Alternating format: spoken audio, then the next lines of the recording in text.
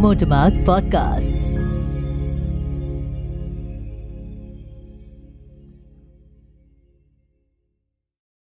Trigger warning. The following episode contains descriptions of sexual assault and harassment and may not be suitable for everyone. Listener discretion is advised.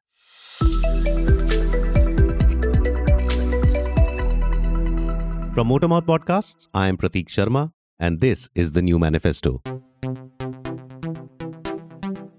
Joining me is my co-host Ashwin Chandrasekhar. This is the show where two men talk about masculinity, its negatives and its positives. And this week, it's masculinity and sexual harassment at workplaces.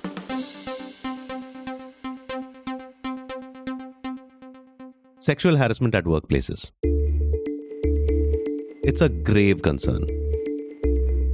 Places that are meant to make us feel safe and secure sometimes become the breeding ground of harassing and discriminatory behavior. More often than not, this behavior comes from a position of power, and the victims who have faced harassment often find themselves in a weaker position to take any action. We have heard the phrase sexual harassment a number of times in our lives. Sometimes we have witnessed it, sometimes we have enabled it, and a lot of times, we have not stood up against it. What does sexual harassment mean? What all comes under sexual harassment? Ashwin, could you please explain in detail what this means and what posh means? Prateek, sexual harassment goes beyond physical assault and also includes demand for sexual favors, suggestive visuals, remarks of a sexual kind, and much more. Posh comes from the 2013 Act on Prevention of Sexual Harassment, under which organizations with more than 10 employees are required to have an internal complaints committee. This committee receives sexual harassment complaints, inquires into them, and suggests how an employer ought to proceed with the complaint.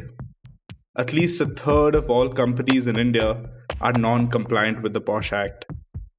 A survey of the female workers in Maharashtra suggested that at least a third of them were sexually harassed. Another survey suggested that at least 80% of all women workers in India do not report sexual harassment, especially because they fear backlash. To explore this a little more, we spoke to an expert, Asia Sherwani. Asia is an advisor and a consultant. She works on diversity and inclusion, organizational values and vision, and leadership development.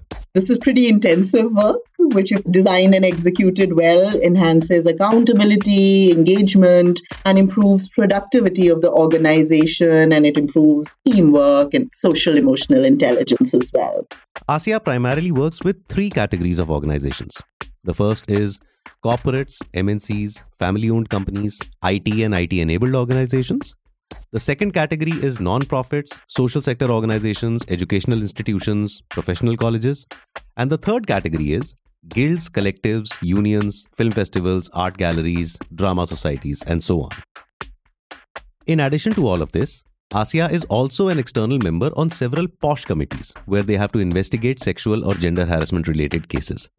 And she has a pretty strong point of view on what workplace sexual harassment means.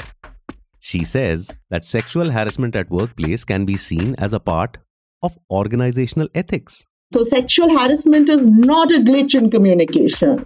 It's not like it's a result of some ignorance, a disagreement, or cultural differences, or male perspective versus female perspective. It's an ethical problem. Problems need solutions. And to solve the problem of workplace sexual harassment, it requires intention and action. It's not going to go away on its own. So you have to look at very coordinated and customized support that has to be given to these organizations in the form of policies, practices, procedures. Having said that, this problem is rampant. The problem is far from being solved, and this problem is everywhere, including the so-called white-collared spaces. And Asia has a rather unique way of referring to these white-collared spaces. Masculinity embodied by upwardly mobile men in tier 1, tier 2 cities, often English speaking, So I think there should be an acronym for that, so we can. Oh yeah. You can create that acronym.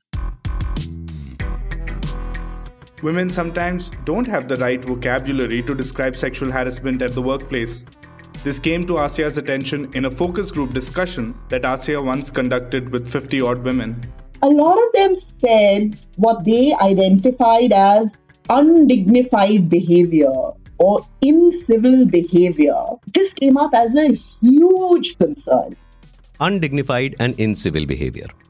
Now, a lot of us, especially men, are so used to witnessing these small behaviors so often that we don't recognize them as problematic or incorrect.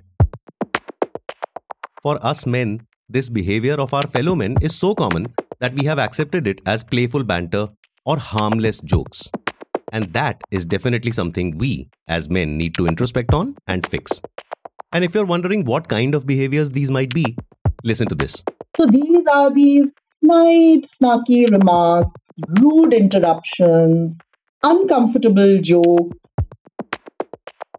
To get some first-hand accounts, we reached out to some women who recounted exactly what kind of behaviors they faced from male colleagues at their workplaces that made them feel uncomfortable and harassed.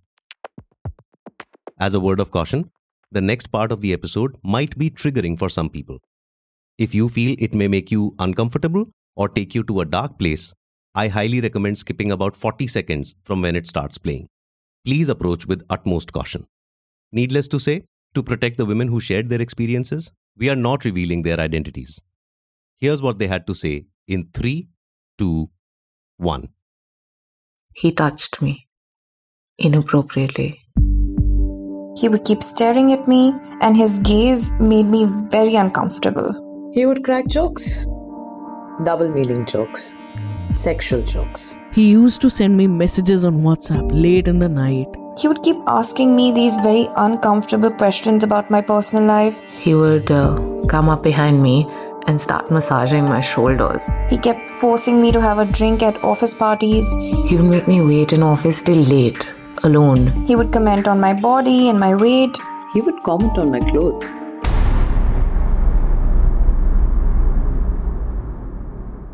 In addition to these behaviors, there are some notions that men have about women, and women face some less obvious and low-intensity incivilities quite regularly at the workplace. The questioning ability of women to do a job, that women are not good at programming or at animation or at math or whatever. Assuming that a woman's boundaries are negotiable. I remember this woman telling me that I kept telling my male colleagues, don't keep touching me while talking, it's irritating me. And it was this funny bro culture of I will touch you more. If just because you find it irritating, I'm going to do more of it. मुझे बड़ा मजा आता है to irritate women. Branding women as troublemakers, undermining a woman's authority or contribution, taking what men say more seriously. So these are the less obvious, low-intensity incivilities. They can be overlooked, but they add up and they create a negative environment. And in Asia's view, there is a specific type of woman who experiences this. Women who can articulate, women who can lead, who are intelligent, who are creative, who are confident. These behaviors, which are seen in all sorts of offices, are low intensity, as Asia mentioned. Then, there's a more intense and more visible form of toxic behavior. Dominating, dictatorial kind of management style, where people may induce fear. And interestingly, not only fear, also gratitude. So think Harvey Weinstein, right? It is said that he was thanked more often than God. Often publicly in Oscar and Emmy speeches as well. There's a video compilation of the number of times Harvey Weinstein has been called God, literally. Yeah, I remember making a note of that too. So he's thanked almost as many times as God is thanked. So it's this image of a benevolent dictator. Harvey, thank you for killing whoever you had to kill to get me up here today. And to Harvey Weinstein, the tough guy on the playground with the biggest heart. Thank you for saying you'd do anything for your friends, and you always do. Thank you. And then Harvey Weinstein. Harvey Weinstein. Harvey and Bob Weinstein. Everyone. Thank you, Harvey Weinstein. I want to thank Harvey and Bob Weinstein. My agent, Kevin Uvain, and God, Harvey Weinstein.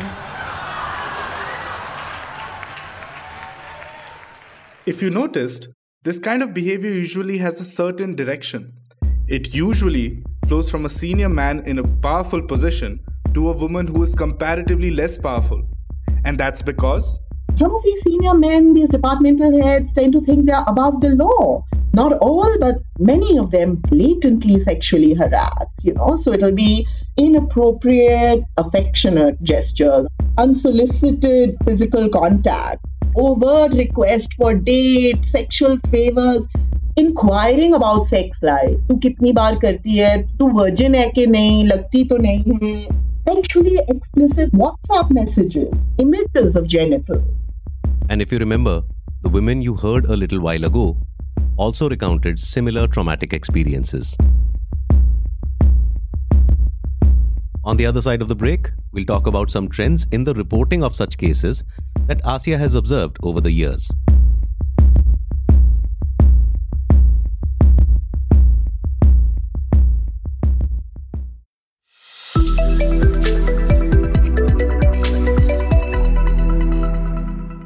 Welcome back. We've seen how men in powerful positions abuse their chair and end up sexually harassing less powerful women. Has there been a change in this trend over time?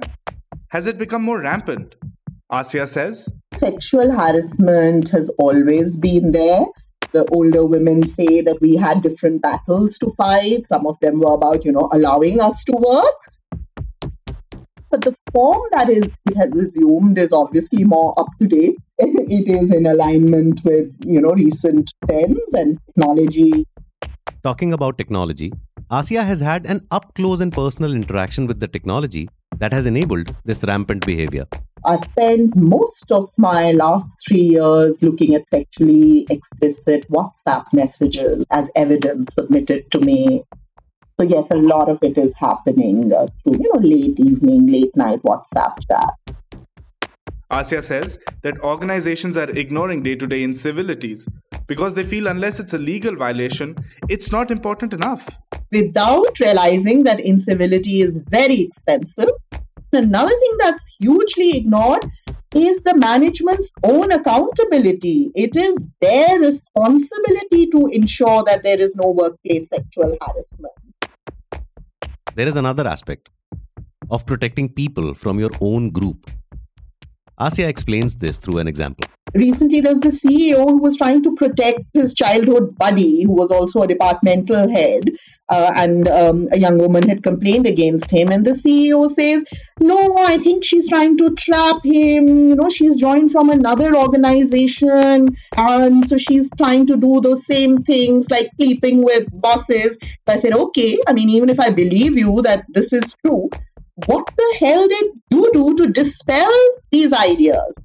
Did you do anything to tell her during induction that this is something that is not acceptable in our organization? So it's not about what others are bringing in. It's about what you are actively doing to dispel or dismiss. While such negative trends prevail, there's been some positive changes too. More people are calling out harassers.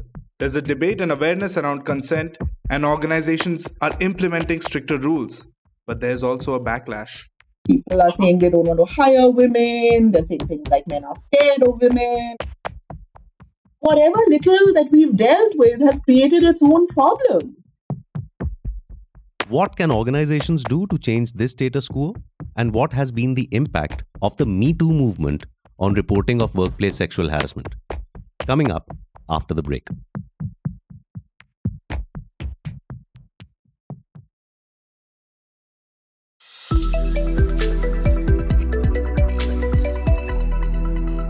Many organizations have started conducting workshops on unconscious bias and gender sensitivity.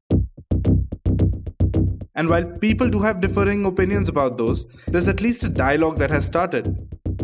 What other kind of processes can organizations introduce to ensure a better and safe working environment? The second thing that would work would be enhancing the current training to cover the rights of victims, to talk to bystanders about what are their rights, how they should not be silent.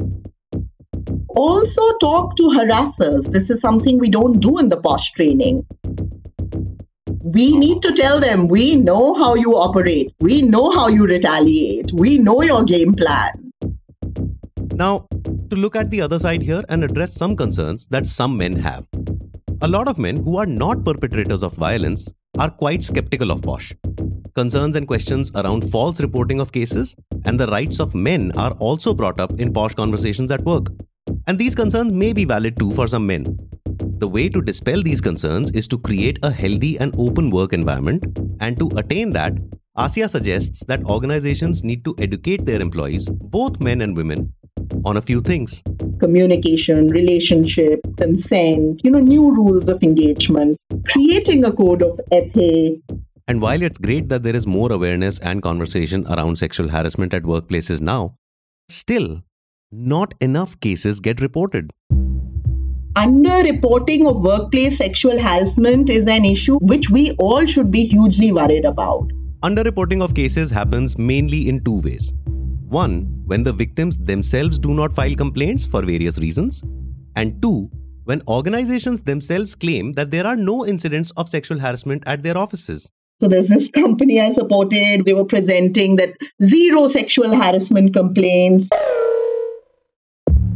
I had to sort of break their bubble and say, sorry, 0 complaints does not mean that there is no sexual harassment in your organization. What it actually means is that you and your POSH committee is not trusted, or maybe they're just apathetic and there's this sense of hopelessness कि यहाँ तो कुछ होने वाला ही नहीं है, तो complain करने का फायदा ही नहीं है. Or there is normalization of sexual harassment and therefore nobody is complaining. Think about why this committee is not being used. Otherwise, your work, your organization, and you personally will always remain mediocre at best. Since the time the Me Too movement started, we've seen a lot of women openly talking about harassment they've faced.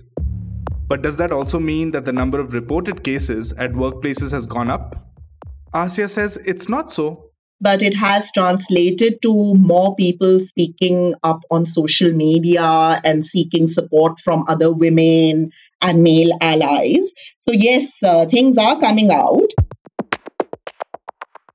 So it's time to ask an important question. How can POSH committees themselves be made better? They need to be trained better. They need to be empowered. A POSH committee is an alternative mechanism for justice. They have been created because the formal hierarchical legal systems have largely been unresponsive to the specificity of women's experience of workplace sexual harassment. And we, as men, in our skepticism of POSH, forget this very important fact. This alternate mechanism was created because our day-to-day jokes or banter, or worse, harassment, creates a negative environment for women at the workplace. Numbers say less than 25% of all women work in India, and for the 1 in 4 who do, we as men have often not been kind colleagues or bosses. The POSH committee is meant to function differently. Intention or motive is not important. It is the impact on the recipient which is important. If you have untrustworthy people there, if you have unapproachable people there, you are not going to get complaints. Taking every complaint seriously, believing the complainant, by having simpler processes, by being approachable, by creating updated rules by which the investigation will be governed. The head of the organization has to understand that in matters pertaining to sexual harassment, the POSH committee is above him or her. They will make the final decisions about the verdict and the disciplinary action. A lot depends on the leader here. Coming up after the break, we discuss what enlightened leaders can do, and we make some entries in the new manifesto.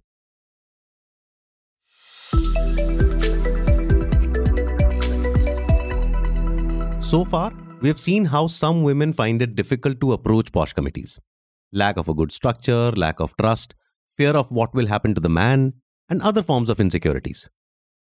There's another big reason why women do not report sexual harassment at the workplace: the fear of retaliation.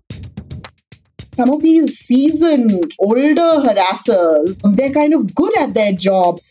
They also have a fan following. Sometimes they're very charming. There's a case Asya handled which explains this. This guy would keep complimenting this young girl. And she said, I love those compliments from guys my age, but here's this 45-year-old and I'm 23 years old. So I definitely find it very scary when this guy flirts with me. And she kind of complained. This guy turned vicious. She was no longer the object of his desire, but the object of his hate. There was this whole thing of performance issues around her, that this woman is crazy, she goes for counseling, ye to pagal hai. And he started talking about, she is the one who's chasing me, she wants me. Given that masculinity can take such a toxic form, it's quite clear why women would feel scared of reporting such incidents.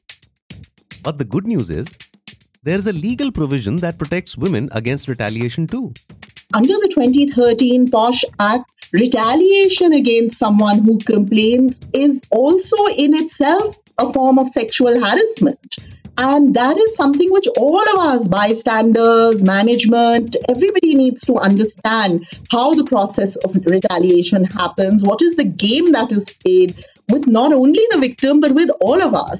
And this is the cycle we, as men, need to break. The responsibility lies with us. We need to stand by our fellow female colleagues and have their back against men in power. Studies have shown that at least 50% of complainants leave their job because of the retaliation they face. Essentially, the victim and survivor of harassment is being penalized. And that is not okay. The role of an enlightened leader is extremely crucial here. An enlightened leader can make all the difference. Change does not just happen. It has to be orchestrated. One of the leaders I'm currently coaching is working on introducing value-based leadership within his organization. This guy has the courage to be very vulnerable. He admitted to me that he himself has been a contributor to bro culture. They need to understand that it is everyday sexism of the very casual, seemingly harmless type that forms the bedrock for more severe kind of harassment. And it is their duty to address these violations, which the law does not address. Adding to this, Asya also shared names of some organizations that she feels are moving in the right direction.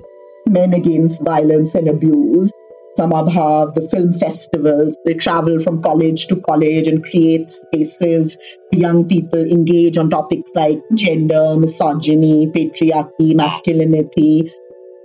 IKEA, the Scandinavian retail chain, they contacted me 4 years ago, much before they opened their store in Hyderabad, but they were already committed to recruiting 50% women. They were willing to invest in making the work environment safe and welcoming and nurturing for women. I love the terms that they use. We want to make it nurturing for women. They're progressive, they have a non-judgmental outlook. The complainant and the respondent both are treated with dignity throughout the investigation process. So the harasser here is held accountable for his actions, but he's also supported, counseled, assimilated back into work if he shows remorse and readiness to make amends. And finally, how can men ensure that they are better friends, better allies, better facilitators? Engage with POSH committees. When men are calling a woman who takes charge bossy, when men are using words like hysterical and menopausal, correct them. Say that, no, that's not right. She's not hysterical. I think you are more hysterical. Male allies can at least make that start of understanding retaliation.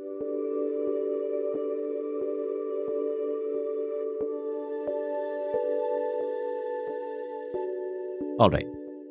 It's time to make some entries in the new manifesto. A handbook of sorts that we are building through our learnings on the show. Number 1. Be a dissuader of bro culture. As the author of the book Good Guys says, use the ouch technique. Anytime a man makes a sexist comment in front of you, to buy a few extra seconds and then have some ready statements ready. Often, sexist comments lead to paralysis and the moment is just ignored. Instead, say, ouch, which buys you time to get your bearing, and use some ready responses such as, did you really mean that? Or, actually, that's an outdated stereotype. Number 2. Be a boss ally. Invariably, men are likely to be in positions of power in more numbers, just given how far we have to go for gender equality at the top of corporate leadership. However, we can play our part. Some examples the previously cited authors mentioned include, we were so smart to hire you, or that was terrific what you said in the meeting. Women often get signals that they do not belong in an organization, and we can do a lot as male bosses to counteract this trend. This will also make them more comfortable using firm resources, like an internal complaints committee, for more egregious violations of their being. And with that thought, it's time to end today's episode. We sincerely hope our conversation today with Asiya helped you as much as it helped us in our journey of becoming better allies at work and beyond. This episode was hosted, written, produced and mixed by me, Prateek Sharma, co-produced and co-hosted by Ashwin Chandrasekhar, executive producers Ashwin and Prateek for Motormouth Podcasts. Music credits are in the episode notes. You can listen to our episodes on motormouthpodcasts.com/The New Manifesto and on all major podcast platforms. Follow us on Facebook, Instagram and Twitter at MotormouthPods. If you like the show, please consider subscribing. If you would like to suggest a topic for us to cover in the show, please reach out to us. We'll be back in another episode very soon. Thank you for listening to this episode of The New Manifesto from Motormouth Podcasts.